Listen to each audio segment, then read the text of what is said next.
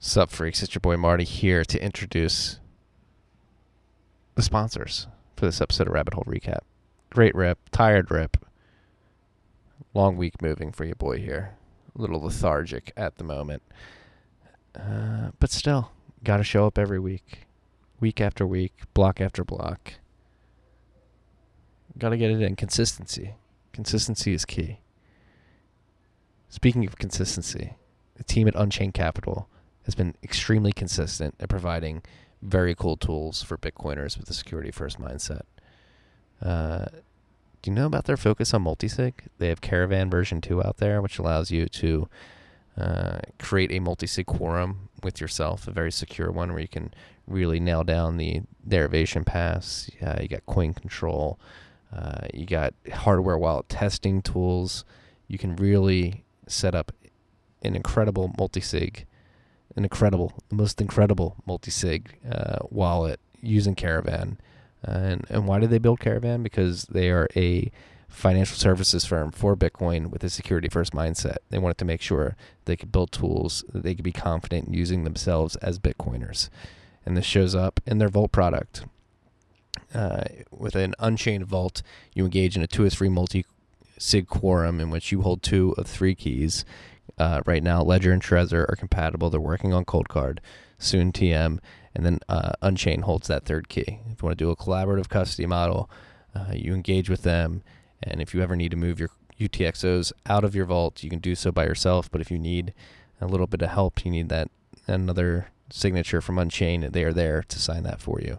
On top of that, they have their collateralized loan program where you can use Bitcoin as product. You can use Bitcoin as collateral to get same-day US dollar liquidity.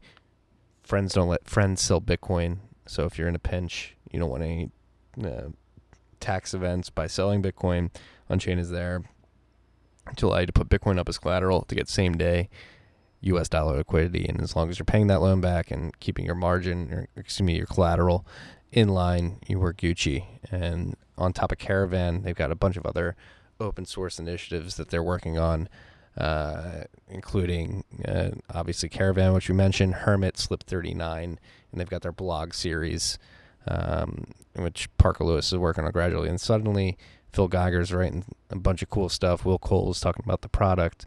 Their engineer Buck just came out with an incredible piece on tracking data and how LSAT can be used. LSAT, the Lightning protocol, can be used to create a tracking system that's more private than you would think.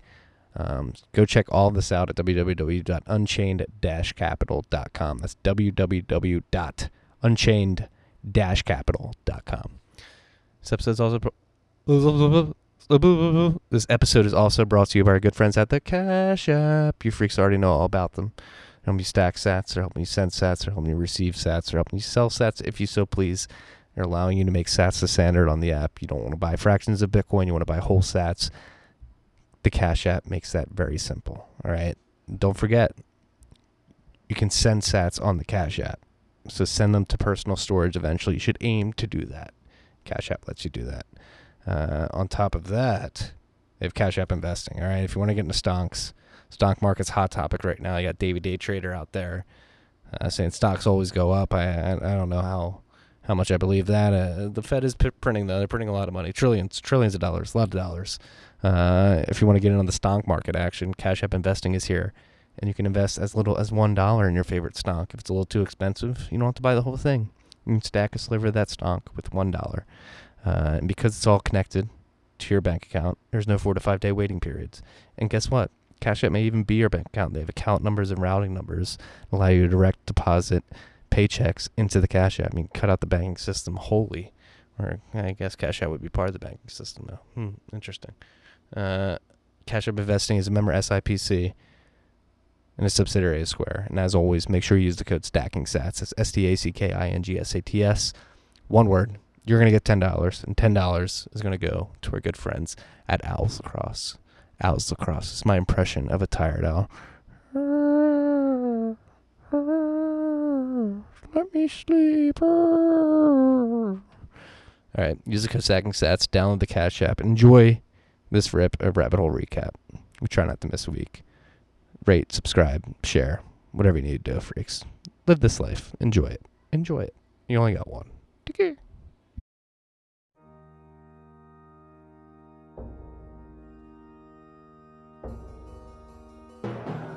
You've had a dynamic where money's become freer than free. If you talk about a Fed just gone nuts, all the central banks going nuts.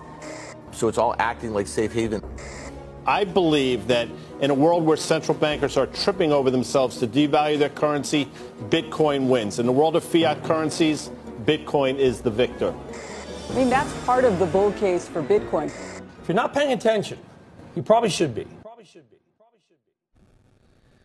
What is up, freaks? Welcome back to Tales from the Crypt. It's your boy Marty Bent here for a late rip of Rabbit Hole Recap. Recording, this might be the latest we've ever recorded, 8 p.m. on a Thursday. Excuse the tardiness. I've been in the middle of a move out of Brooklyn, and today took a lot longer than I expected. Matt, you're living pretty well right now. How the hell are you? I'm in the middle of the woods, connecting to you freaks through cell data. And Marty's the reason we're late. So just keep that in mind, freaks. Just keep that in mind. I mean, I've been warning everybody all week. I'm moving. It's one of my least favorite activities. I'm very much a hardo when it comes to moving. I don't like hiring moving companies. Very much don't trust Verify when it comes to moving your stuff.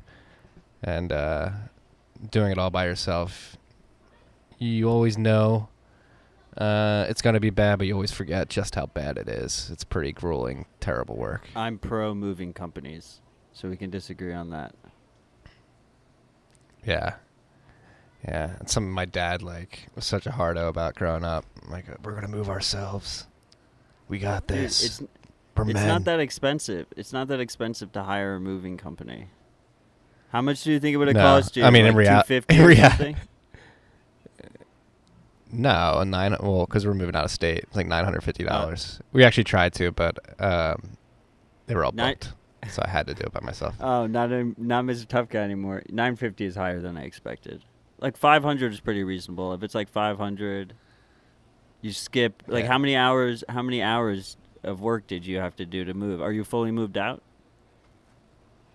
No, not yet. There's many hours to come. Many hours behind me. Many hours to come. Got a trip or two left in me, and the reason it was so expensive, the movers, because of crossing state lines and stuff like that. You should have just had them deliver it like to the New Jersey, New York border, and then picked it up from there.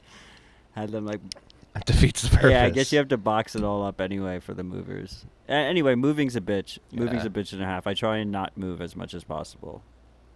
Try and make it worth it. You got to pick, make sure your next place you pick. I mean, I saw the bent. You got to lay down some roots. You don't want to. Got to lay down some roots somewhere. Unless you do the extreme minimalism idea. I kind of like that idea, even though I've never done it. Where you because if you move more often, if you're renting, especially if you're in a city, you can get a way better deal. So I kind of like the idea of just having no stuff. You have very little stuff, and you just move frequently. I like that idea too. I do like to think my wife and I and our child now don't have that much stuff. We just have small vehicles to move it in. A lot of stuff I was doing, spackling, sanding, doing all that handiwork. For security deposit? Solo. Yeah. Want that security deposit back. And it's just good tenantship, right? Spackle and sand. Yeah,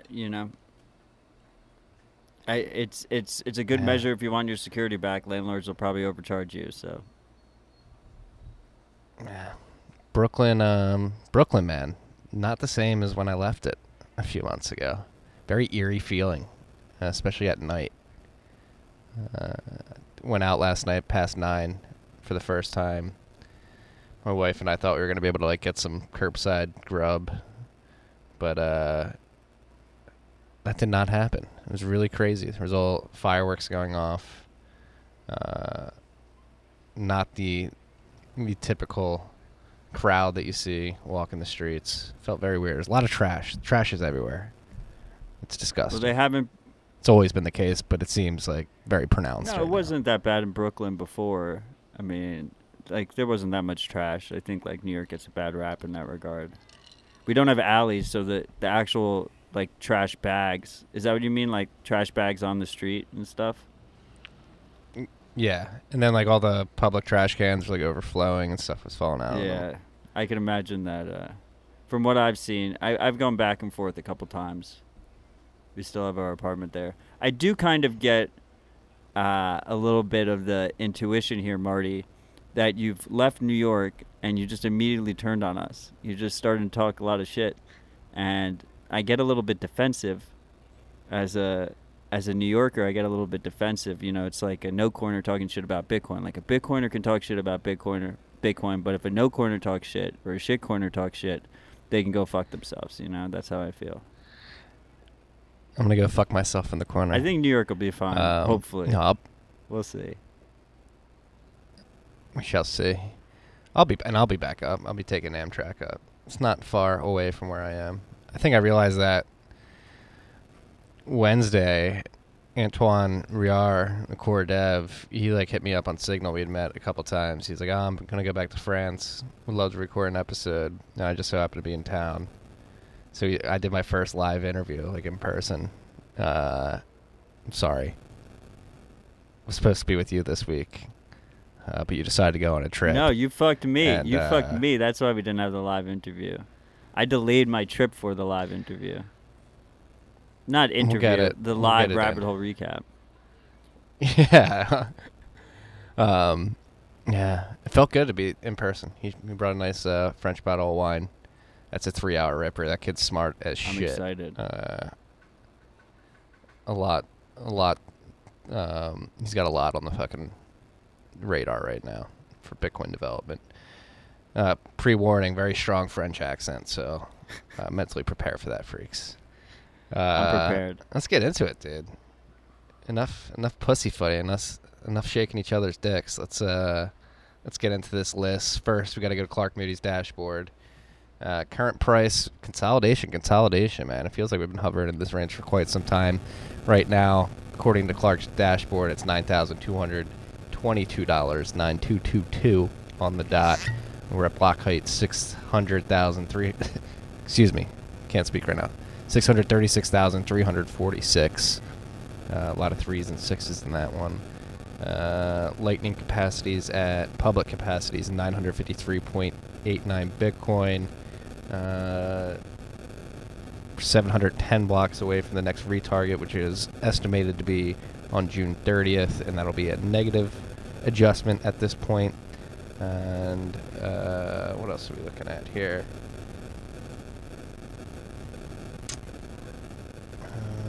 Samurai, Whirlpool, we're at 1,176.44 in unspent capacity and 487.61 Bitcoin transaction volume in the last 30 days.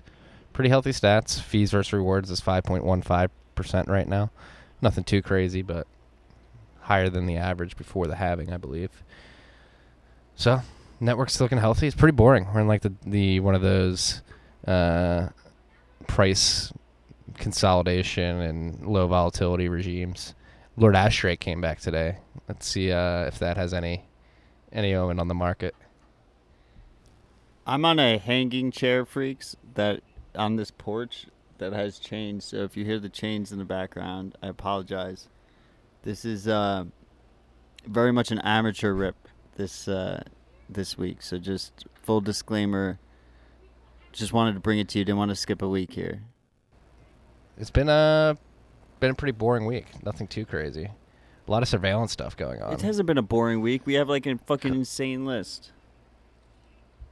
I mean, I actually, been moving. Haven't been paying attention to everything, but let's hop into it.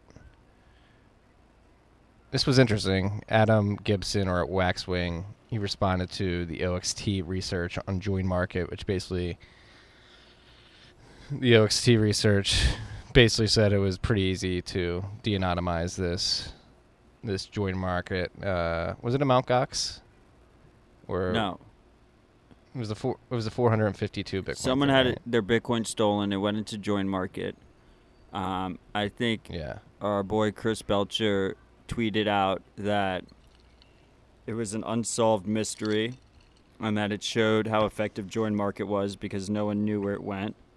So then our boys at OXT Research, Samurai's research arm, dove into it, and Ergo tracked the Bitcoin to like a reasonable doubt of where it went, and they released that full report, which is available for free. Everyone should go read that.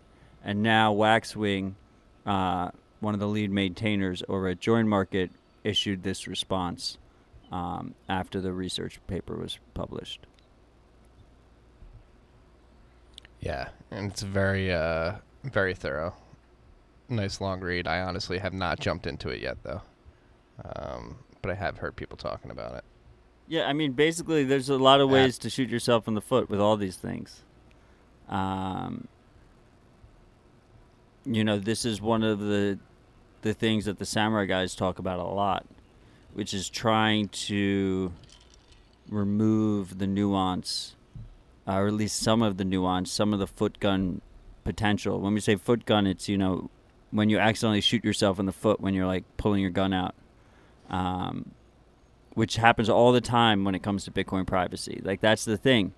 Like, you can be relatively private and then you just make a couple mistakes and shoot yourself in the foot, and those mistakes are on chain forever.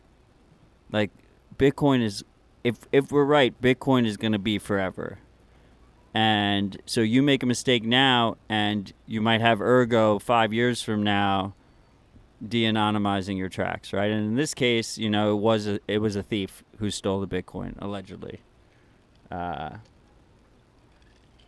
But it could be an honest user, and it could be an authoritarian regime. So you have to be very careful. Waxwing talked about a lot of the nuances you have to be careful about to try and stop this type of analysis from affecting you. So everyone should go read it, but especially Join Market users.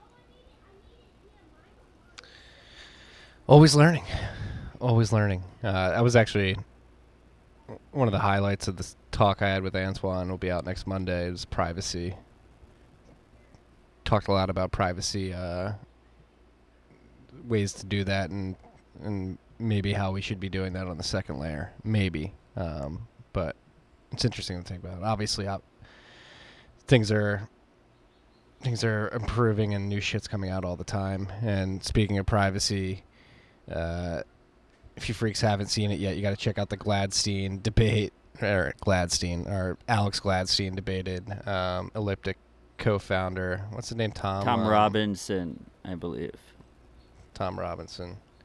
Yeah. I caught like part of the video. Oh my God, it's so good. It's very interesting. It's funny to see how these people frame it. Peter McCormick hosted it, and he admitted that he was biased, right? Because I think people know that he's very anti-surveillance company, which I like to think most of the freaks are. And just trigger warning ahead of time, this was part of Messari's Shitcoin virtual conference, which I have not seen any of the other things, but I saw this under the recommendation of 6102 Bitcoin. And it was a very good debate. One of the most interesting takeaways, I think, from this debate is that, well, first of all of these surveillance guys, they like try and justify their actions. They have like a bunch of bullshit PR speak. It's what some people would call like the compliance bro rationalization, right? Where like you need compliance for Bitcoin to go mainstream and become successful, and that they're proper Bitcoiners doing right by Bitcoin. Whether or not he actually believes it, I think that's bullshit, right? I think that's like a bullshit justification, especially since we don't know their client lists, and a lot of these companies are selling to authoritarians and dictators and whatnot. So they're hurting honest users a lot of the time. And they always make the rationalization like we're not identifying specific users, we're just providing software and tools. But like they're identifying like wallet clusters. They're saying like this is user 95236, and then all you have to do is connect it to some kind of KYC or IP address or something, and then and then the person's identified. So they just don't do that last step, but that last step is really easy for their clients to do. But one thing that was really interesting here is he says users that want privacy from us should be using CoinJoin. They should be using privacy tools, which I thought was an interesting little caveat that he kind of slipped. I don't know if it was like really intentional. And as we just said earlier, and we've said on the pod a million times, is like there's so many ways you can mess it up. But he basically said exactly what we've been saying, right? Is that these surveillance companies are watching every fucking move you make. And if you don't take privacy precautions and you don't try and use Bitcoin more privately, like you're going to be tracked everywhere you fucking go, and this shit is forever. Yeah, and it'll be interesting to see how much more prominent these chain analysis companies come. Right, like our whitelist around the corner. Are they going to try and sort of prevent people from leaving these centralized third parties via whitelist? Like if you do, I mean, you interact with a CoinJoin, but you get thrown on that. But until that's the case, we got to CoinJoin as much as possible. And it's always interesting to see how these guys actually think. And that dump that No Bullshit Bitcoin got on chain analysis webinars is another way to get some insight into that. Sometimes they show their cards. Yeah, those webinars are fucking great. I really want to get my hands on the tools. We had one guy from, I think it was Elliptic. No, maybe it was a different one. Like do a demo for us at BitDevs, which was really funny. Like I don't think he really knew what he was coming into. Were you there for that one? The BitDevs presentation? Yeah, but that was for I was there for one presentation. I don't think it was chain analysis. It was like some wallet software for companies, but it was like basically chain analysis. There was a chain analysis company, well, a surveillance company that came in and presented. I think it was Elliptic. And it's pretty wild seeing the software firsthand. I'd really like to get my hands on it. If any of you freaks out there have a login or something, I'll be very discreet. If you let me play around with it, no one's ever given me access. That's part of what's so fucked up about it, is that they like screen their clients and they don't want people to see what they're up to. Another thing that he did say, which I think we've also been very clear about on the podcast and on Twitter, is that if you do use these privacy tools, you might not be able to go into compliant exchanges and services in the future. And personally, for me, I'm completely fine with that, right? But these are the whitelist I was alluding to. Yeah, like people should be aware that's a risk. Be ready to go into the circular economy. Eventually, even if you don't do it now, eventually, you're not going to be able to. If you have a large amount of Bitcoin and you go through CoinJoin and you try and like send it all to Coinbase, like that's going to raise like a bunch of flags. They're going to ask questions. You're going to have issues. That's just the reality of the situation, and that'll probably get worse over time. But then I ask you, why are you in Bitcoin in the first place? And if you're just in Bitcoin for trading it short term, I would say that's a horrible idea. Leave the exchange. Yeah, well, I mean, you could still leave the exchange, but you just like transfer it out to your ledger, and then you don't run your own node, and then you just transfer it right back in, so you remove the custodial risk. But it's all there, like clean on chain. I don't think that's not my Bitcoiner, but they're out there, and if that's how you want to use Bitcoin, that's your prerogative. Hey, fuck you. I see you saw my little Twitter. I can use Bitcoin however I want. I saw my little Twitter escapade today. Yeah. No, it was a good one. I like that one. And I actually agree with that. The best part was I sent out that tweet. I was like, if you tell people how they should use Bitcoin, they have a simple answer. They should just tell you to go fuck yourself. And then I went for a hike, and I had no cell reception for like 3 hours, which is like the best way to send out that type of tweet, right? Right. There's just no, literally a fuck you tweet. Just send it out and just go out into the woods. Let people fight in your Menchie's for 3 hours and come back to the chaos. Oh my god! But like, I really, It's I don't get it, because I Twitter. I used to say that Twitter lacked nuance. I just think society in general lacks nuance, and Twitter highlights it because it's like a global town square. But like good money is money that you can do whatever the fuck you want with that money. Whether you want to save it, whether you want to spend it, whether you're earning it, whether you're trading it, whether you're buying it. It's whatever you want to do with that money. So this idea of going to the full extremes where it's like hodl only and you should only hodl, or you should, like these straw man arguments where it's just these two massive extremes, it's just a waste of time, because first of all, people are going to do what the fuck they want anyway, and the reality is it's really in the middle. No one, people might virtue signal on Twitter that they only hodl, but that's bullshit, right? Like, they're going to spend eventually if they haven't spent already. Yeah, I mean, you're preaching to the choir here. And, like, yeah, it is a good money because it services those use cases when people need them. Like, not everybody needs to use it as a medium of exchange right now. Not everybody needs to use it as a store of value. They need to use it as a rail to move money. But it works for each different use case, for each individual situation. And that's what makes Bitcoin beautiful, and it actually means that it's working.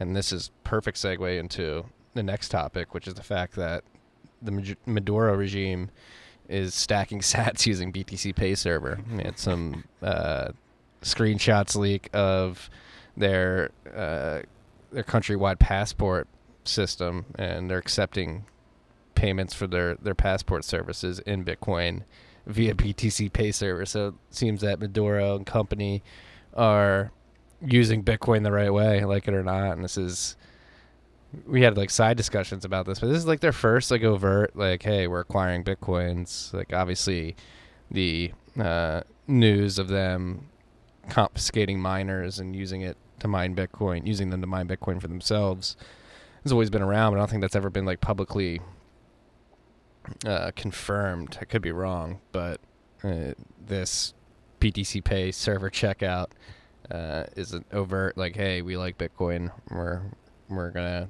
allow people to send us some. And it was actually hilarious because it had all the debit and credit card options, and it said coming soon on top of them. They're not coming. And they're not able to accept credit cards. No, they're not coming at all. No. But yeah, we've suspected this for a while. We've suspected that, these like pariah regimes, like Bitcoin's like the ideal money for them. Like, we just have to be honest about that. Like, that's just the result. That's what happens. We saw what they had. They had a bunch of gold seized from England, right? From England. England wouldn't let them move their gold from and that gets into the debate, like, who owns that gold? Is it the Venezuelan people or Maduro? Not your bars, not your gold, right? Yeah.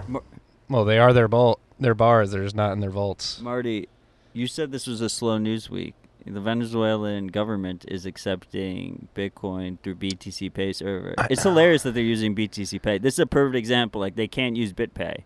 BitPay isn't censorship resistant, right? Like, having an open source project that anyone can run and accept Bitcoin, Bitcoin easily is a game changer. And how did you think Kraken felt that same day that it's becoming apparent that Maduro is using BTC Pay to collect money from Venezuelans that need to pay for passport services, that Kraken's donating $150,000 to BTC Pay? Well, it was a day later. But so the Venezuelan government actually leapfrogged them a little bit, right? They front ran the Kraken announcement. That's the beauty of it, right? Like, if you're a freak out there listening, like, I don't like that Maduro's accepting Bitcoin and acquiring Bitcoin, it's like, too bad. Like, if he can't do it, Bitcoin doesn't work, and you have to come to grips with that if you haven't already. Like, it's Bitcoin is the money of enemies. It's apolitical. It has no idea that Maduro is acquiring UTXOs. It can't. If you can It can't If you know can that. censor authoritarians, you can censor refugees, you can censor activists, you can censor journalists who have been demonetized. I don't think people in this current climate need. Maybe some people do, but like this idea, like, I mean, we saw. Actually, I didn't put this on the list. WhatsApp got kicked out of Brazil, their payments method, right? Yeah. Because it was centralized. Yeah. So what happened? They hit the trusted third parties. They said MasterCard and Visa, like, you can't allow this to run. We won't let this run. So, you know, classic Szabo, trusted third parties are security holes. If you have these centralized actors that you can pressure, they will be pressured eventually. We've seen so many PayPal account closures. We've seen people get demonetized off of Google, off of Facebook, off of all these different platforms. We've seen people get canceled off of Twitter, right? So that's the power, right? That's the value prop. The censorship resistance is a key value prop of Bitcoin. And this goes back to what happened on Twitter today, right? Is that you need both. Like, we can't just have like a fully compliant centralized chain. If that happens, number will stop going up. Like, this whole idea that there's this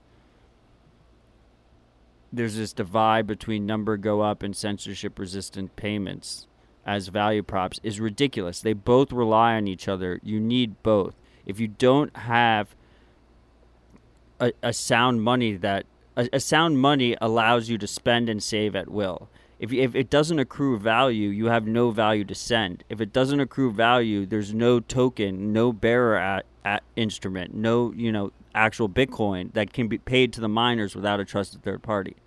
Then you just end up with like a Tether type of situation where it's another centralized third party that can get pressured eventually. Even though Tether has somehow eluded authorities all the way up to this point, at any point they can just get it could just all go to zero. Yeah, that's why all the screaming and fussing on the internet about which use case is better always pisses me off. I like stay down the middle. I like stacking sats and hodling stats, but when I need to re-up our billboard on BitcoinBountyHunters.com, I am very happy to pay an invoice to do that. What pisses me off is there's like a whole subset of people that think like stacking sats is inherently a KYC compliance phenomenon. Like, you can stack sats however you please. Like, if you run a bodega and you have a BTC Pay instance or whatever, and you're earning Bitcoin that way, like, that's stacking sats. If you want to mine, that's stacking sats. BISC, stacking sats. If you need to distribute passports to your citizens and you want to accept Bitcoin as payments, that's stacking sats. But also, if you go through Cash App, CFTC.io/contribute, yeah, it's all stacking sats. But if you are stacking sats on these KYC exchanges, just know that they will probably know at least the first address you're gonna know so much that you shit. send your UTXOs. They're going to know how much you have. Make sure you're getting your UTXOs off there, like, as much as possible and as often as possible. You never want to get, like, the hammer can come down on these things pretty quickly. And as a podcast with a sponsor who is a KYC exchange, like, just know this. It's privacy versus convenience trade-off. It's our whole life is dominated by a privacy versus convenience trade-off. It'll always be more convenient to have less privacy. And you have to find the balance that's appropriate for you, but you have to be aware of that trade-off. You should always be aware. Also, apologize, freaks. My dog's just kind of assaulted me, so that might be the stampede you hear in the recording. It's all good. No, there's also this privacy and convenience trade-off, and then it's a custody trade-off too. Like in non-KYC exchanges, you're usually taking custody of your UTXOs right away, correct? In most cases. Not necessarily, right? Like, if you use, I mean, historically that hasn't been the case. I guess right now,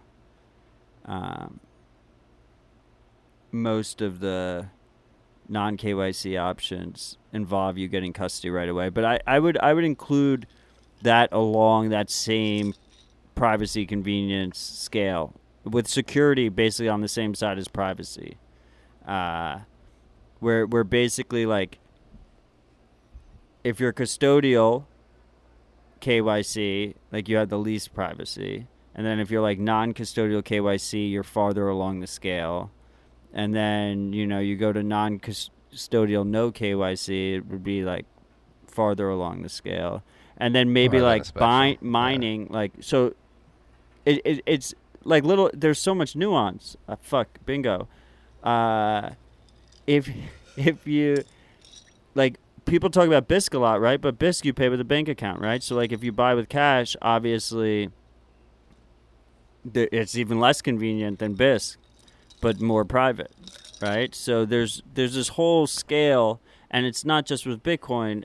You know, we see it with our cell phones, our tracking devices that we carry in our pockets. Like, if you have no cell phone whatsoever, you're in the most private scenario, but you have no cell phone. So I think everyone realizes that's less convenient. Or like Gmail versus, you know, running your own mail server. Yeah. Maybe some of us buying on KYC exchanges are just hoping for like a Fight Club moment one day where it's like, somebody Fight Clubs the data on the servers. It's just like, you know what? We're free. Because that's another thing. Like, as I'm not saying this is happening. You've got an extremely exhausted and vodka drunk Marty. Just daydreaming right now. Like, what if shit does truly hit the fan and we get chaos, like here in the U.S. and lawlessness breaks out and people get all chaotic? Like, is the top priority going to be reining in people who hold Bitcoin and confiscating their Bitcoin? Well, it's not just confiscation. You know, this data leaks. It gets bought. It gets sold. You know, it gets aggregated. KYC is messy. We saw all of the Binance stuff get leaked. And as I said earlier, you know, like, chain data is forever, right? So if in 5 years Coinbase user information gets leaked, like, they can go back and see what the fuck was going on. They can start connecting dots in the past, and it could be a thief, it could be blackmail, extortion. There's like all these different it could be like, look at the cancel culture we see right now, right?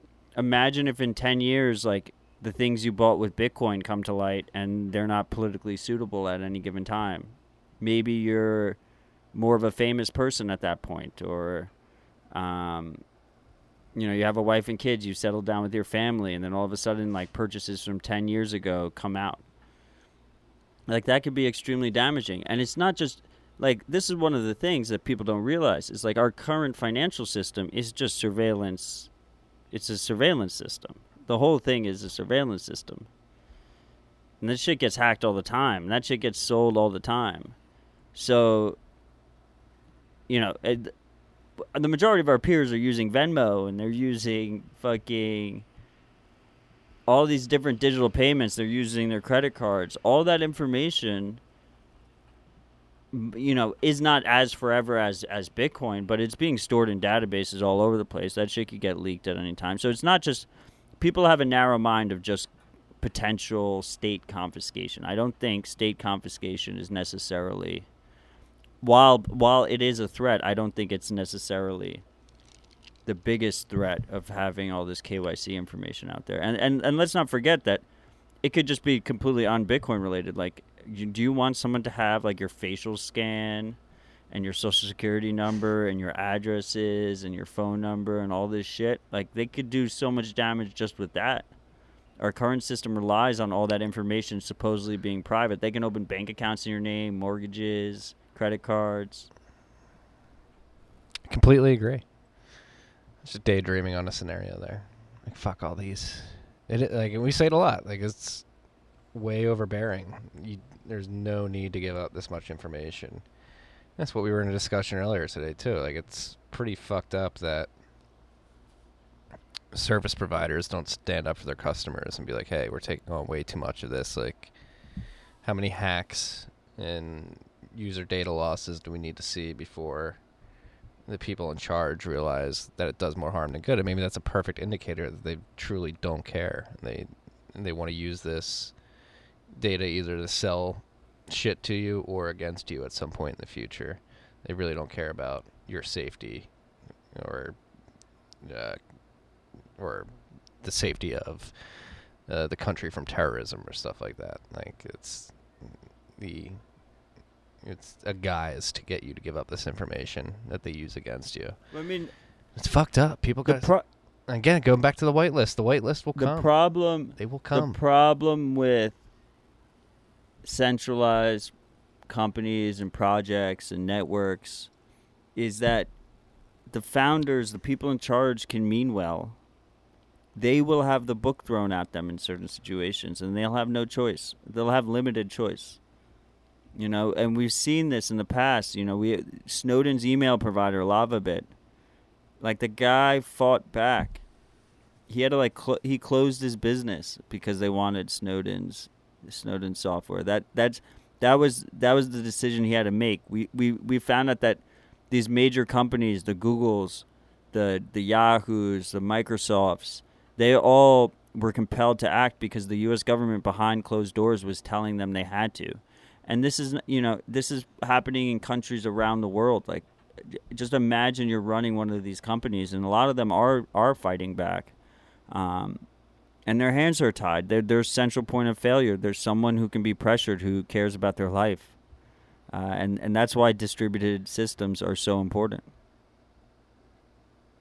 No, I agree, and this is a good time to bring up, like, what the U.S. Senate is trying to do right now. Oh, my God. There's another anti-encryption bill on the floor, and it's even worse than the Earn It Act. Like, they want to be able to, like, they're going to backdoor all the encryption. So, and then encryption's not even going to be a thing if this gets passed, or they would try to make it not a thing. It would still exist, obviously, but they would seemingly try to make it illegal to use. And then Well, let's call it the actual senators. It's Lindsey Graham, is it Graham, Tom Cotton, Graham, and Marsha Blackburn. 3 Republican senators. So Right. I just, like, for people who wonder why I've lost faith in our political system, is because of shit like this. This makes America weaker.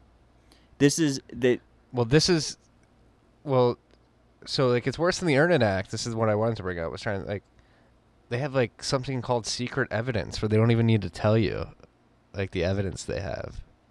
And they can just bring something against you and get all your messaging info and whatever data they want via these backdoors. Yeah, they're going to compel all American companies to put backdoors in their encryption, and there's no such thing as a secure backdoor. We've seen the CIA reportedly lost up to 34 terabytes of internal data, and they don't even know how much they lost. 34 terabytes.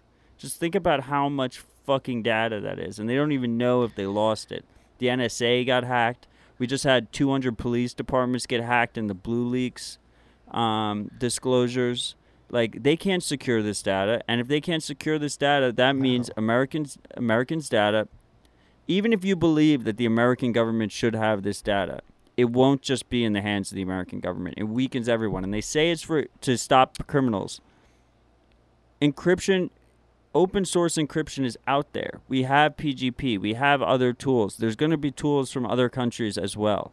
Like, criminals will still use encryption. Real Americans will still use encryption. Who this punishes is, like, the regular average Joe American. The regular average Joe American will not have those protections, and it will just be open season on them. This is fucking traitorous, in my opinion. You know, America's in chaos right now, and their priority is to make us weaker. That is how I feel about this, and I was fucking fuming when I saw it. I was in my little cabin in the woods. And I saw this fucking drop, and I was like, are you fucking kidding me? That's the priority? That's the priority right now? Fuck you. That's ridiculous. Right? It's egregious, man. Do you expect anything else from people like Lindsey Graham? Our favorite Lindsey Graham, that weirdo from South Carolina. I mean, I say it plenty of times on this podcast. These people are sociopaths. They do not give a fuck about you. They don't care about you. They don't care about your security. They don't care about your privacy. They care. I honestly couldn't even begin to attempt to explain what they care about. It seems like the lust for power and control over their fellow citizens is the main thing, but are there even more nefarious intentions behind this? I mean, look, I don't like to get into politics, but I was so furious when I saw this encryption bill drop that I went to each of their, well, first I tweeted at them, just because I was pissed, but then I went to their Twitter pages to see if they talked about it, see if they released a tweet like, oh, we're trying to protect Americans from criminals and terrorists by breaking your encryption. First of all, they're all radio silent about it. None of them tweeted out about how excited they are to fuck us, which is actually probably good because then I didn't, respond to one of their tweets. But it's all just virtue signaling about statues and how it's the end of our culture. Like, that's what they're talking about right now, and it's honestly, it's bullshit. Like, I disagree with the mass removal of statues and shit. Like, this is all history. Like, did people not know that we have tons of racism in our past? Like, obviously we fucking do.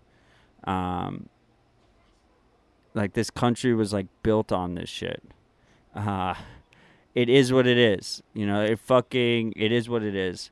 But for them to just be sitting there virtue signaling about the culture of America dying and how they're trying to stop that and try and stop that, and then meanwhile, they're just destroying all of our privacy protections as Americans from foreign influence, is just, it just says everything. It just, as far as I'm concerned, all these... They do not give a fuck about you. On both sides, all these politicians are bought and paid for.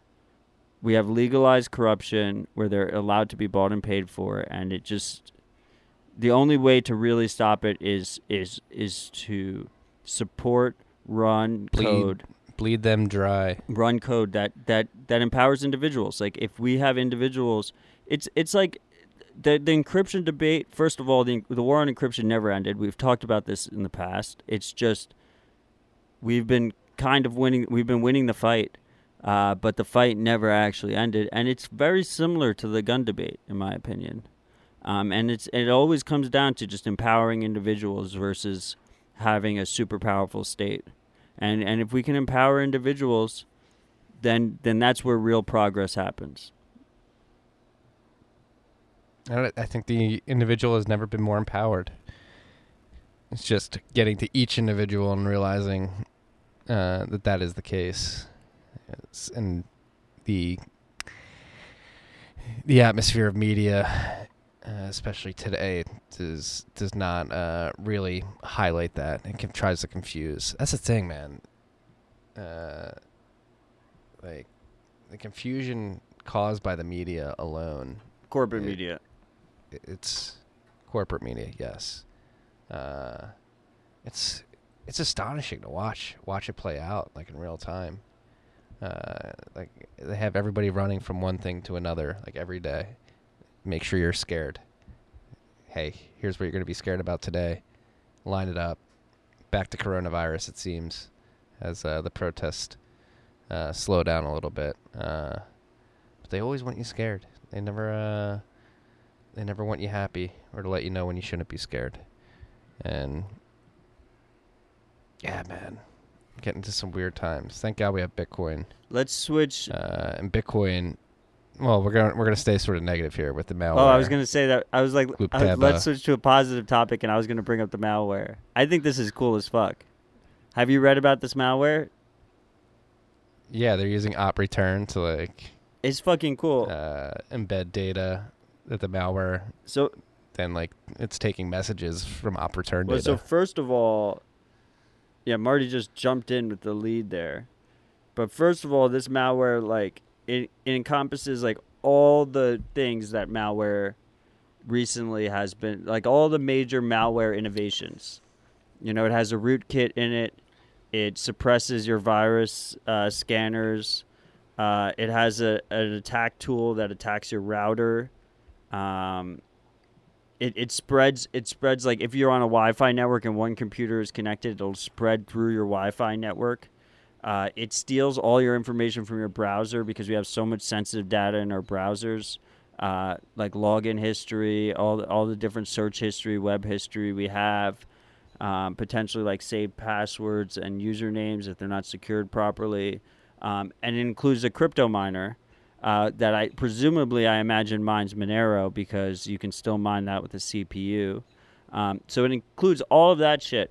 And then on top of that, what Marty just said is, you know, the new breed of malware, once they've infected all these computers, they want to be able to update it and change it and have it evolve as it's being fought. But a lot of times you can block the servers that they're hitting to get the update information. So these guys, they put the update information encrypted in the Bitcoin blockchain in the op return field so that the malware can then pull from Electrum servers or blockchain.info to get the update instructions directly from the Bitcoin chain. How fucking crazy is that? That is fucking insane. Boss. That's bullish. It's a bullish fundamental, whether you like it or not. Again, like Maduro, Bitcoin working for Maduro, Bitcoin working for this malware via op return. It's insane. This is truly the future. A distributed ledger allowing autonomous malware to upgrade on the go just by calling data from the blockchain. It's insane. Like, do they know to check specific transactions, or do they just scan for op return outputs and they're just go through one the by malware one? is just constantly pulling block data, and it's not just there in plain text either. It's, you know, it's encrypted, and the malware knows. You gotta decrypt it. The malware knows the encryption key, which also this research firm figured out. So the research firm can also see the commands. So I think if they know that much, they can basically neutralize that command and control system. But this, you know, this could be like the beginning of the whole ransomware thing we saw, right? Where, you know, like the first couple of ransomware things came out where all of a sudden you could encrypt a user's hard drive and demand payment to decrypt it in censorship-resistant money. This could be the start of lots of things using the Bitcoin chain to. And I wonder, is this spam? Do we consider this spam? This comes back to the whole what is spam debate. And these are fee-paying transactions. They're paying fees. There's no such thing as Exactly. spam. That would be interesting. Well, how crazy would that be if the fee market is developed by malware? That's a. And well, like if the malware is very successful, it'd be interesting to compare the reward from a successful attack versus the fees. Like, what if the fees could be pretty high and still worth it? Yeah, malware is reserved fee demand on Bitcoin now. Right? That's pretty crazy. But what if they could sustain, like I'd be interested to see the average, not the cost. Well, the cost, you'd have to know the cost too, but the payout too of the successful attack on average. But they could probably And then- use altcoin chains if it got too expensive. Because yeah, it wouldn't surprise because me. like what like use like a Litecoin or like some other chain that has cheaper block space, and like so then governments would have to shut down that chain for you to stop the malware, right? So yeah, there and you could probably put it in. You could probably put it in like, hey, check 100 blocks back for the update, just so you're pretty sure it's not going to get overwritten or something like that. Well, no, that's the beauty of the encryption, right? So as long as the encryption key isn't found,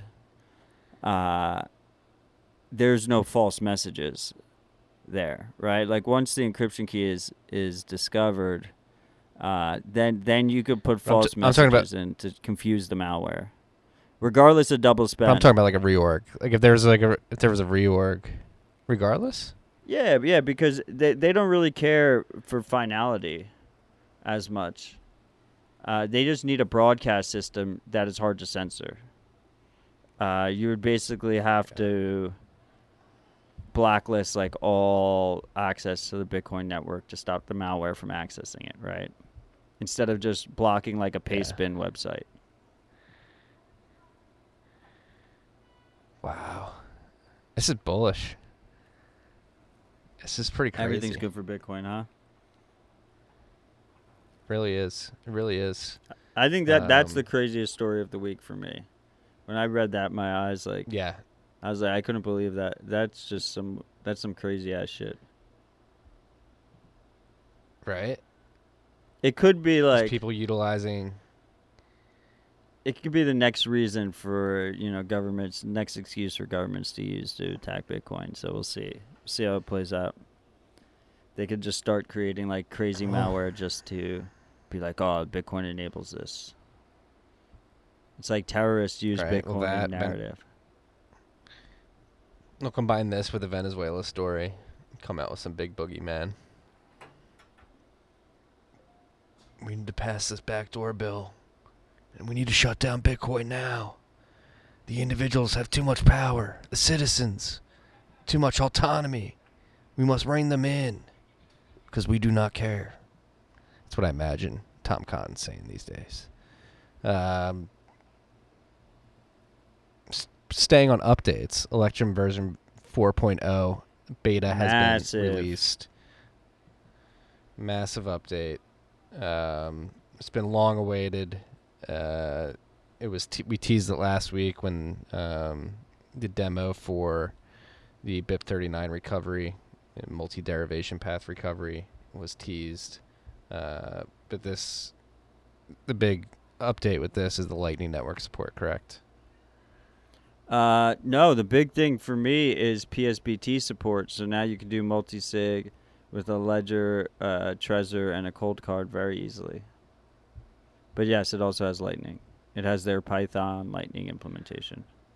Their Python Lightning, PSBT support.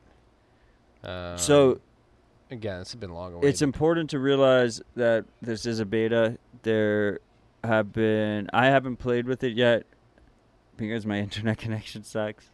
But I have heard that it does crash right now, and there's a fix that you can do through the command line, but they're going to roll out a fix tomorrow for that.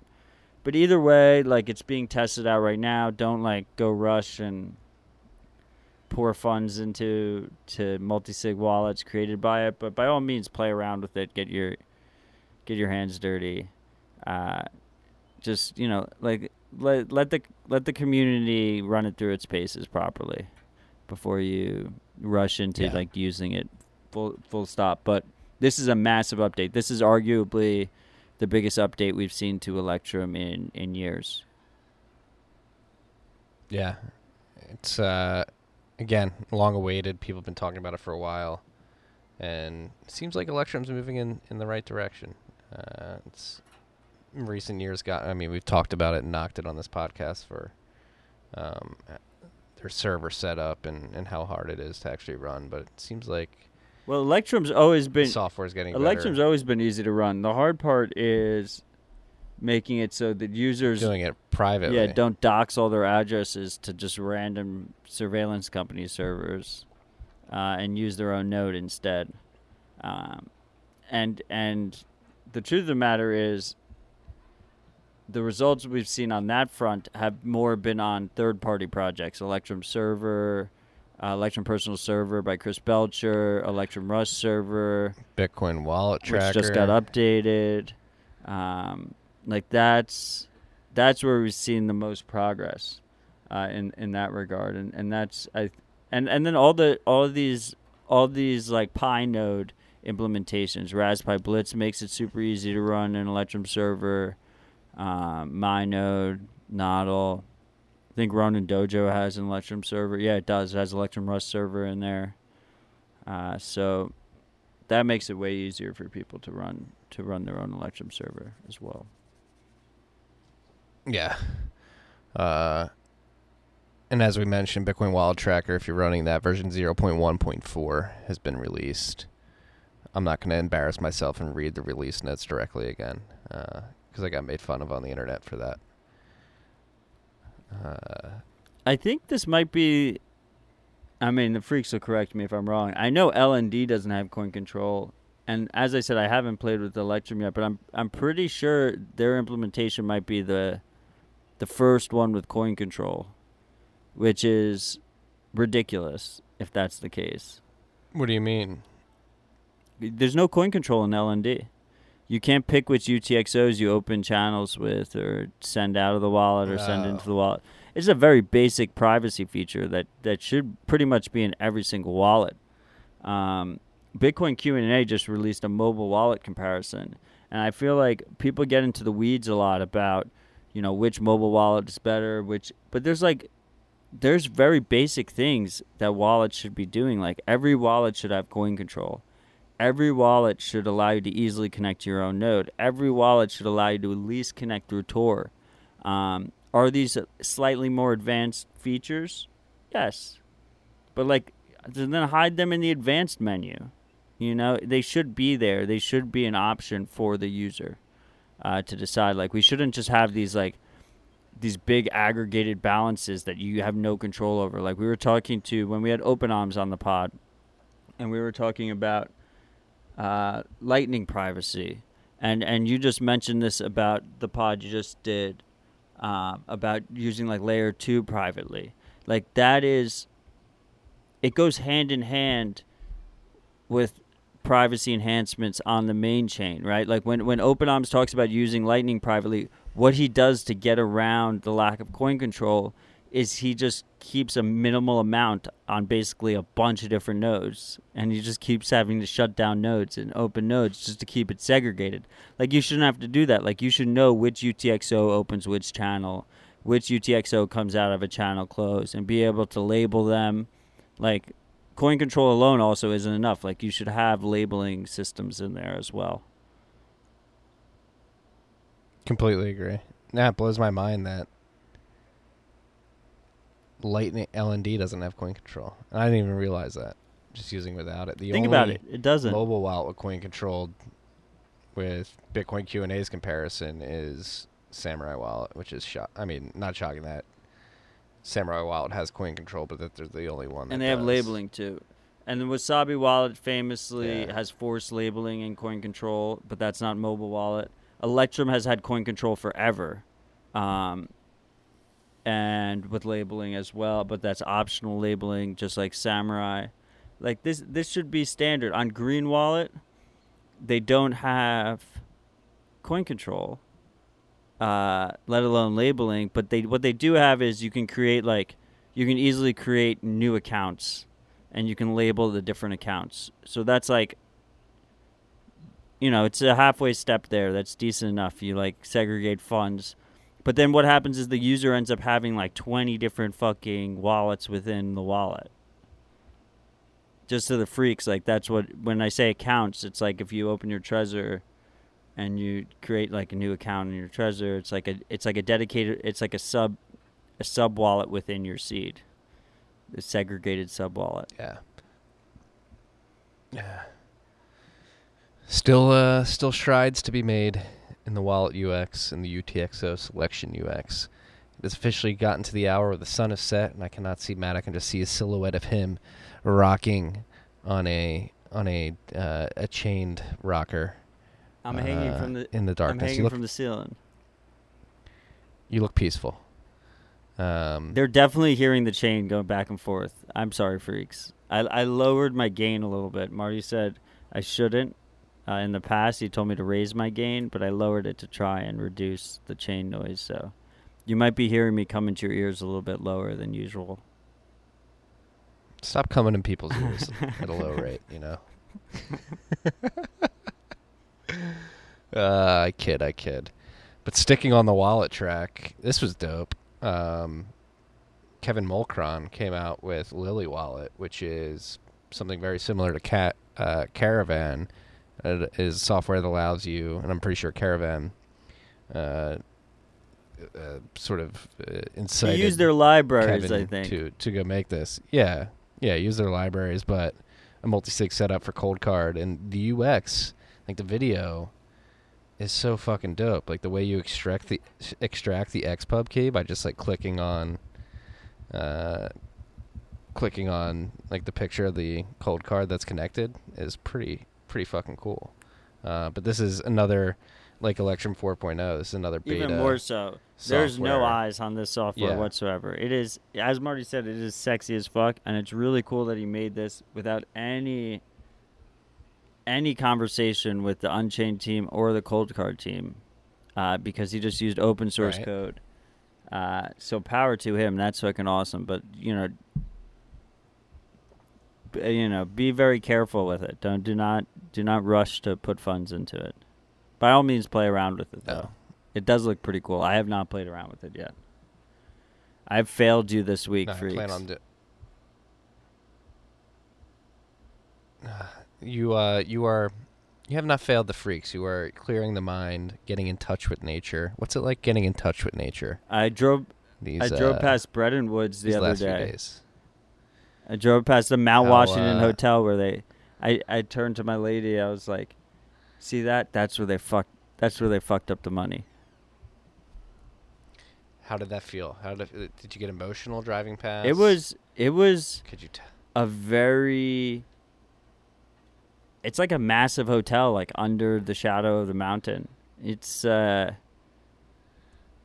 pretty much embodies exactly what you would think it would embody. It like kind of feels like our Versailles. I've never been to Versailles, but that's like kind of what I felt like it would feel like. What you imagine? Yeah, you know what I mean? Yeah. Like people should look it up. Look up saw the Mount Washington Hotel in Breton Woods. Like it's. What do you think's more infamous, that hotel or the club that J.P. Morgan and crew met at Jekyll Island when they incepted the idea for the Federal Reserve? Have you looked up the pictures of that club? Yeah. Pretty. I mean, it's your typical Southern Barrier Island aesthetic. I haven't, so I wouldn't know. I drove past this motherfucker, so that was like a pretty crazy collision of worlds. My dog, on a positive note, my dog shat on the top of Mount Washington, which is one of the highest peaks in the East Coast. So, like, that's an accomplishment, I think. Quality turd. It was- Add into the topsoil It up was there. quality. I got it all on video. Probably one of the. Did you curb your dog? Did you curb your He dog? found like a patch of grass, and he pooped. We picked up his poop. So you didn't curb We your picked- dog. we You didn't- picked it oh, up. Okay, good. Which is probably also a record, right? Like, because you have to imagine that dogs that poop at that altitude probably don't have it picked up. So, like, if there is a record, the record might actually be that the poop was then scooped. Dog curbed at the highest altitude. No, it's beautiful. It's beautiful out here. You can tell, like, us city folk freaking out about Corona, they don't care about it out here. No one cares about it. There's like some like little things, summer camps that aren't happening, but like the restaurants are filled and like people are going about their business. There's a whole different world out here.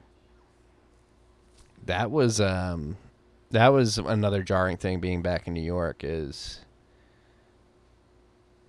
because where I'm a very small town where most people have been here for months and are just pretty lax. Like, hey, we're gonna go to the beach, we're gonna chill. The face mask culture, where everybody's wearing a face mask in New York, and they're eye shaming you if you're not. Which I was, but it was interesting to see. There's some weird thing too, in New York at least, where like if you're holding an iced coffee or eating, like even like in outdoor seating at a restaurant, like you don't need a mask. There's some like weird. Well, of course, how are you supposed to consume when you have the mask on? But yeah, but it's like everybody's like scowling at people if they're walking and not wearing a mask. But if you're walking and you have an iced coffee and you're sipping, not even sipping, just holding it. It's like, oh, he's drinking his coffee, doesn't need his mask. Or outdoor seating at a bar, no mask. It doesn't matter then, but as soon as you step 6 inches away from that, like I went to Skinny Dennis, and it was hilarious. It was like if you're sitting down, it was like literally like the But phase they had outdoor 2 seating? yellow stage. Because that happened on Monday. They had outdoor seating. But it was like if you're sitting down, you don't need your mask. But if you're standing up, even right next to the table, you need to wear a mask. It was like, what the fuck? Like, where is Well, look, the consistency? the here? freaks know I'm pro-mask. So, but I also don't think, like, I think this idea of people wearing masks on the street is, like, ridiculous. Like, it's enclosed spaces where it matters. Yeah. I like to take advantage of it and wear it as a privacy thing, but I don't wear it on the street. But I think people should absolutely be wearing masks in like enclosed places. And here there is a decent amount of mask wearing. It like matters where you are. Some places like take it more seriously. Other places you walk in, they're like, oh my god, what did he just fucking? Like I walked into like a sporting goods store, and like nobody in there was wearing masks. And I walked in, I was like, guys, like. I came from New York, so you might be happy that you should be happy I'm wearing a mask here. You shouldn't be looking at me like that. But other places you walk in and like everyone like masks are required. You can't like walk into the store without it. And they have like plexiglass on the cash register areas and stuff like that. Yeah. No, I completely agree. We should normalize it. Indoors, like wearing masks. Let's normalize the mask wearing. Do you see the guy? I don't want to normalize that at all. I disagree There with was that. a guy. I think. There was a guy who. This was trending on Twitter today. He felt so uncomfortable. I don't like wearing a mask. I don't want to normalize He felt so that. uncomfortable wearing a mask that he invented this collapsible plastic clear tube that you put on your shoulders that you wear instead. Have you seen this? No. Like, can we all agree that wearing a mask it makes more sense than wearing a collapsible clear cylinder of plastic on your shoulders? Like, that's ridiculous. I mean,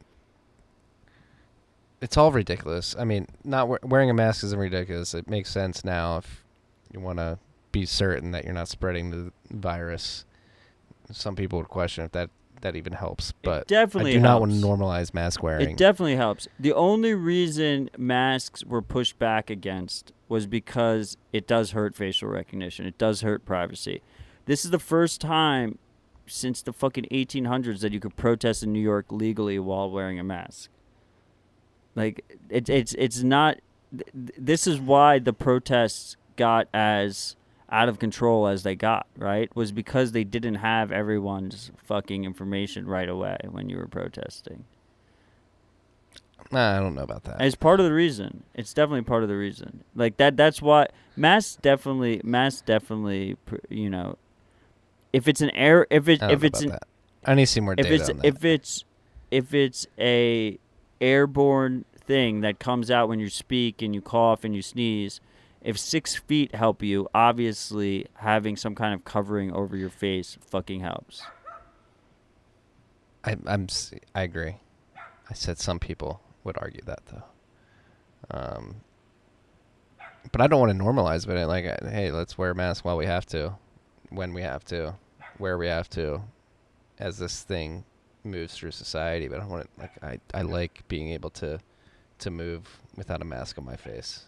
No, but that's some fresh different. air. But that's different than being able to wear a mask and not have it be illegal, right? Like we have to realize, I we have to agree realize there, since the 1880s, like depending who you were in New York, you could just be arrested for wearing a mask.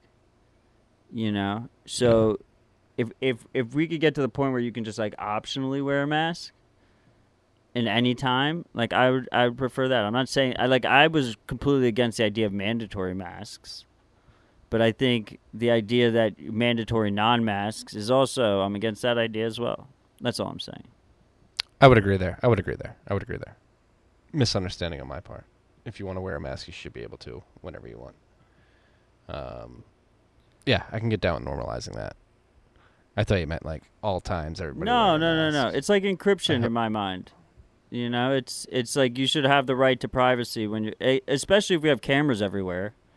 Like, you should be able to, like, walk down the street with a mask on if you want to. That's all I'm saying. Yeah, and he gets singled out. He's wearing a mask. Exactly. He's wearing a mask. We got sidetracked. We talked about. We did, and we talked about grants earlier. But another grant, or grants and initiative that started this week was Square Crypto, talking about UX and UI design for Bitcoin. They officially announced that they're not going to hand out. I mean, they will in the future. They wanted to hire a team member to focus on UX design, but they decided to make it an open source project. So they started an initiative for Bitcoin design, trying to bring the design community to build better UX and UIs around Bitcoin software. And so they'll be giving out grants for that if you guys are interested in design and want to help make that make interacting with Bitcoin easier. And that's actually bring it back to Antoine. Like, it was funny, he I don't know if he admitted on, no, he did admit it on the podcast that he's only interacted with Bitcoin Core via the command line. I was like, dude, you need to like download the GUI and see how people actually use this. GUI's always downloaded, but like open the GUI and use it. That is one thing, like the design around downloading a full node and using a full node, most importantly, could certainly be better. I think things like Bitcoin Wallet Tracker and BTC Pay Server make that a lot easier. I'm excited to see that, but I'm also pumped to see that Square is stepping up here and handing out grants for design. And they also have like an open Slack group if you're a designer. So the link is in the show notes. Yes. We have a lot more here, Matt, but I'm getting the get your ass in. So let's here just run through it real your quick. luck. Sci-Hub is accepting Bitcoin donations because PayPal blocked them. Sci-Hub hosts a bunch of research papers.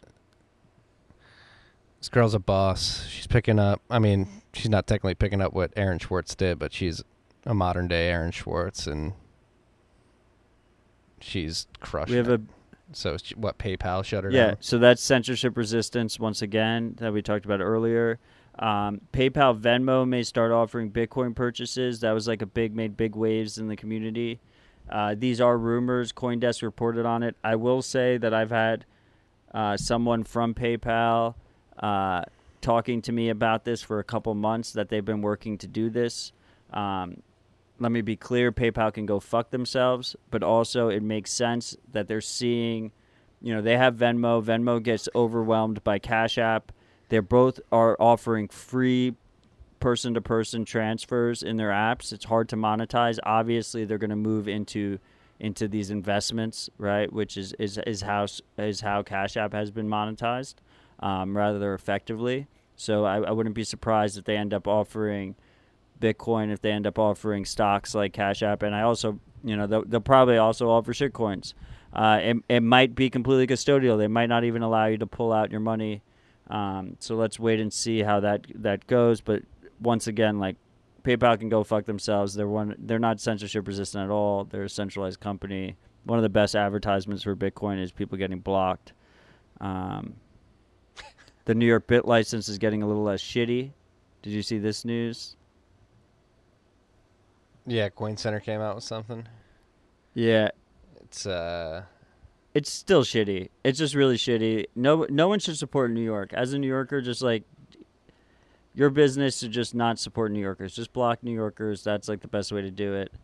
And if we're savvy, we'll use a VPN. Yeah, I mean, Ben Lawsky, go fuck But yourself. it's good to see that it's less shitty now. And then we have a bunch of privacy shit. Why is it less shitty?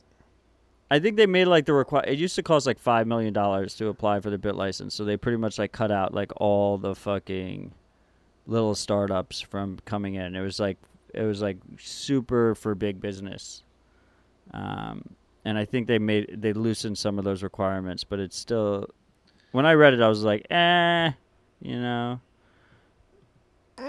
been 5 years now. You skipped over. I mean, hopefully it should be abolished, but I'm not holding out hope. New York has fallen.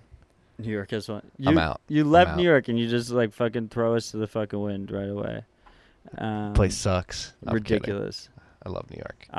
Wherever Marty's moving, you skipped is over also this. shitty. You skipped over this Bitmain co-founder. The Bitmain scuffle is getting very interesting. So McCree offered Jihan a buyout at a $4 billion valuation. I think it became clear that McCree owns something like 31% of the business, but 59% of the voting shares. So it seems like Zon Katuan was another. I got my original co-founders mixed up. Was another co-founder, and he offered to buy out Jihan shares, but McCree has 59% of the voting. Correct? Marty can't see me at all. It's just black here. Yeah, I don't really know. Are you reading the article now? All I know, it's a clusterfuck over there, and I love it. Yeah, it is a clusterfuck. But apparently, Jihan has very little power. I'm just sitting in a dark porch right now, and Marty can't see anything. It's just a black screen, I'm pretty sure. I can see the light in the kitchen. That's about it right now. Yeah, the kitchen's behind me. Oracle's corporate surveillance company that they bought, Blue Kai, all their data leaked. Tons of personal information got leaked, and it's being sold right now. Web tracking, whatnot. So this is just another example of these data sets that are just being held, these centralized data sets that make us super vulnerable. Yeah, that's just some scary shit. Let's see if I have enough perception to open that link. I think it said like email addresses, names, all your browsing history. Like, that's some compromising shit that got leaked there. Oh, accidentally turned on sound. Yeah. Names, home addresses, email addresses, and other identifiable data in the database. It revealed sensitive users' web browsing activity from purchases to newsletter unsubscribes. They had all that data. So fucked up. And just another example of their trusted third parties are security holes. FBI. Why'd you or not? Second FBI story. Why'd you share the archive or the IRS? Because story? it's Wall Street Journal, and it's New York Times, and it's behind a paywall. So the IRS. So we talk about this a lot with graphene. Graphene protects you more from corporate surveillance. It protects you from the marketing-based surveillance that Google does, that a lot of these apps do. Specifically, if you end up using open source apps, you use F-Droid to download open source apps that don't have this tracking data in it. The IRS was buying location data from the marketing companies that is more accurate than the cell phone triangulation data, right? So we talk about even if you use graphene but if you use a SIM that's connected to your identity, they can track your location based on the SIM card, based on your cell access. And they can then figure out, even if it's not attached to your identity, they can figure out, where you live and where you work, and then connect it to your identity and figure out all these other stuff. But that's less accurate data, and it requires a warrant. But if they buy marketing data, it's super accurate and requires no warrant whatsoever. So we have U.S. government agencies that are going out and buying this corporate surveillance data, and it's not protected. It's not, you don't need a warrant for it. Even if, let's be honest, like they can get warrants pretty easily. Like that's super fucked up, and people should be aware of that. So even if you use graphene with limited apps, try and use web apps as much as possible with a KYC'd SIM that is connected to your identity, you're way better off in terms of this kind of mass surveillance than if you don't. The corporations are snitching, and they probably have better data than the government could hope for. Exactly.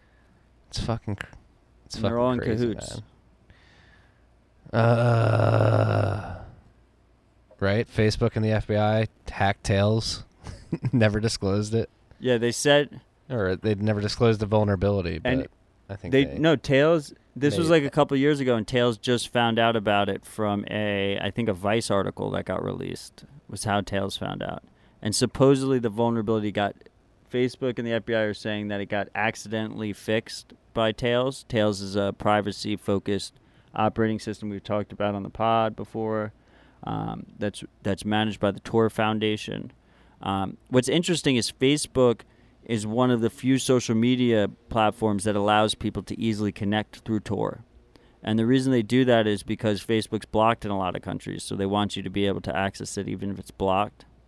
But they had one guy who's a horrible dude, a child predator, who was accessing it through Tor, and they paid, I think, $600,000 for a vulnerability and worked with the FBI to get the guy's identity and then arrest him, which I'm glad he got arrested, but then they didn't disclose it to Tails. So the Tor Foundation, the Tails maintainers, still have no idea what vulnerability was used to. Basically, they got his real IP address, and then from there, they figured out his identity, which we've talked about in the past. Like, every time you go to a website, you're releasing your IP address. You're just, this personal information is just going all around the internet. Yeah, and Tails is trying to figure out the exact details of the 0 day, and they're not getting This it. was So years they don't ago. know yeah.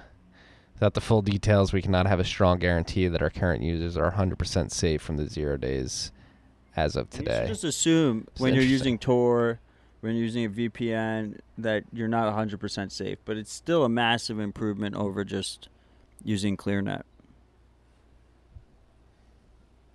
Agreed. And then more FBI. The FBI, man, we got to get rid of them. They just Cancel don't the like, FBI. Seriously, cancel the FBI. What good have they done for you lately, other than waste your tax dollars? Think about that, freaks. They're using social media to arrest protesters and looters. Well, the reason I put that there is because I think people don't realize, right? Like, this goes back to the mask thing, right? Like, you're going to a protest. First of all, you have your surveillance device in your pocket, your phone. If you're not wearing a mask, you're, like, being picked up on a bunch of cameras. But not only surveillance cameras, you're getting picked up on the cameras that people are taking pictures of you and posting it to Instagram. You know, I'm on this street, I'm on that street at this protest, you know, doing this. And there's been cases where, like, people post on Instagram, like, I'm looting shit. Which, I mean, like, fuck them. Like, you shouldn't be looting, but like, it just shows this huge disconnect between, I think, like, the younger generations and, like, how much privacy they're leaking. Like, don't go sharing all your personal information. These social media companies, they're corporate surveillance companies. And, like, yes, Twitter is included in this. Like, be well aware. Like, we're on Twitter. It's all about dropping a hot TikTok, though, hot dude. TikTok, yeah. A hot TikTok, But dude. just, That's all that matters. and, like, don't give me this bullshit, like, oh, you know, you can't, you know, oh, Matt, like, you're on Twitter, you're doing that. Like, reduce the information. Just, like, you don't have to share everything. Like, everyone's oversharing. You're contributing to these data sets. Is this oversharing? Yeah, Marty's showing me his nipple right now. I guess he wants to wrap it up. No, I don't want to wrap it up. We have a shout out. We have to answer a question. Someone spent some Bitcoin to get this shout out. Somebody used their fuck you money to say fuck you, hodlers. I'm going to buy a shout out and ask a question. It is, Dear Marty and Matt, I have a question. In the last months, I've been mortified about the security of private keys, the potentially big threat to Bitcoin. Following Moore's Law, the rate of progress in technology has been doubling every 18 months in the last years. For example, the cost of a megabyte of hard drive has fallen from $1 million in 1967 to 2 cents in 2020. At this rate, and after finding out the case of John Cottrell last week, I'm really worried that in a few months/years, cracking Bitcoin private keys could be relatively easy using advanced software. Is this really an option, or am I totally paranoid? Could there be a solution to prevent this situation? Thanks for your permanent contribution to Bitcoin space.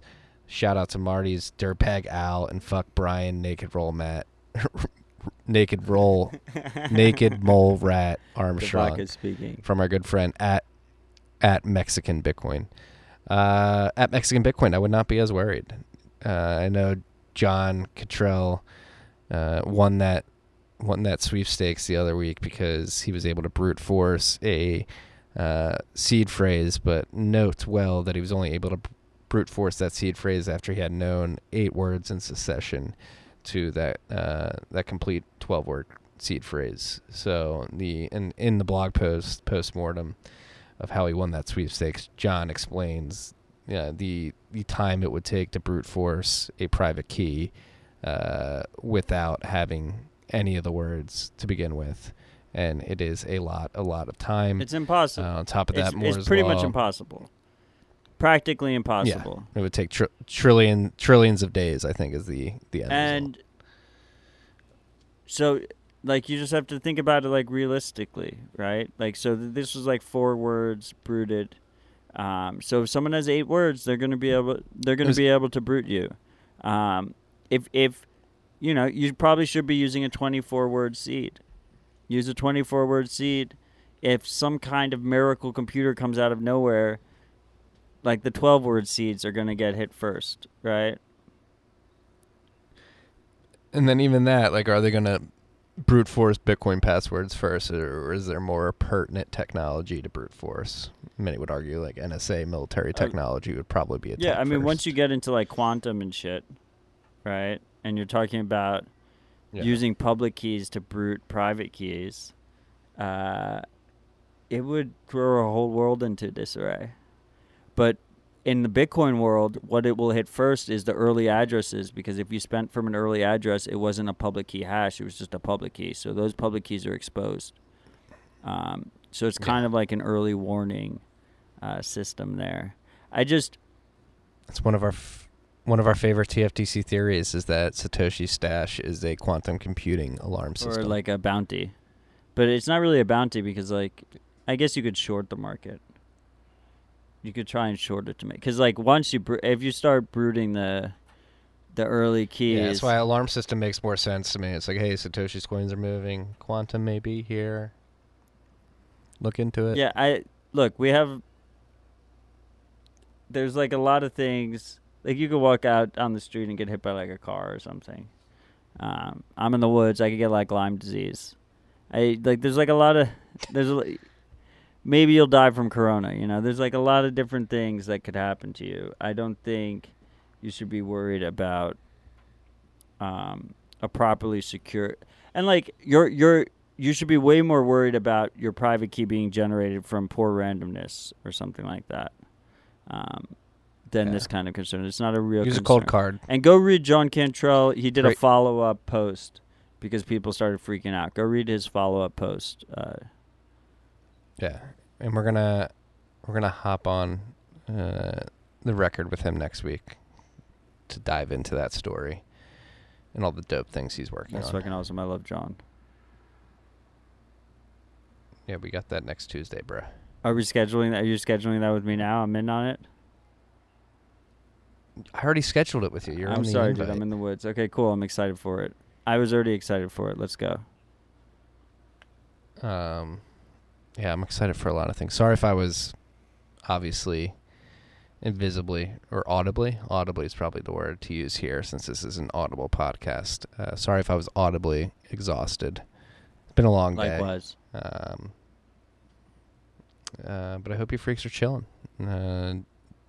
We've got a lot of good content on the horizon. Again, like I said in the beginning, it was a busy week, like news-wise for some cool things. But I think it's like a really quiet time, especially price-wise right now. Like, it feels like we're in this nice little, like, maybe like a shifting of the tide where everything's nice and calm right now because the outside world is so crazy. Yeah, just enjoy life. Like, appreciate the little things. Stay humble, stack sats. Peace and love, freaks.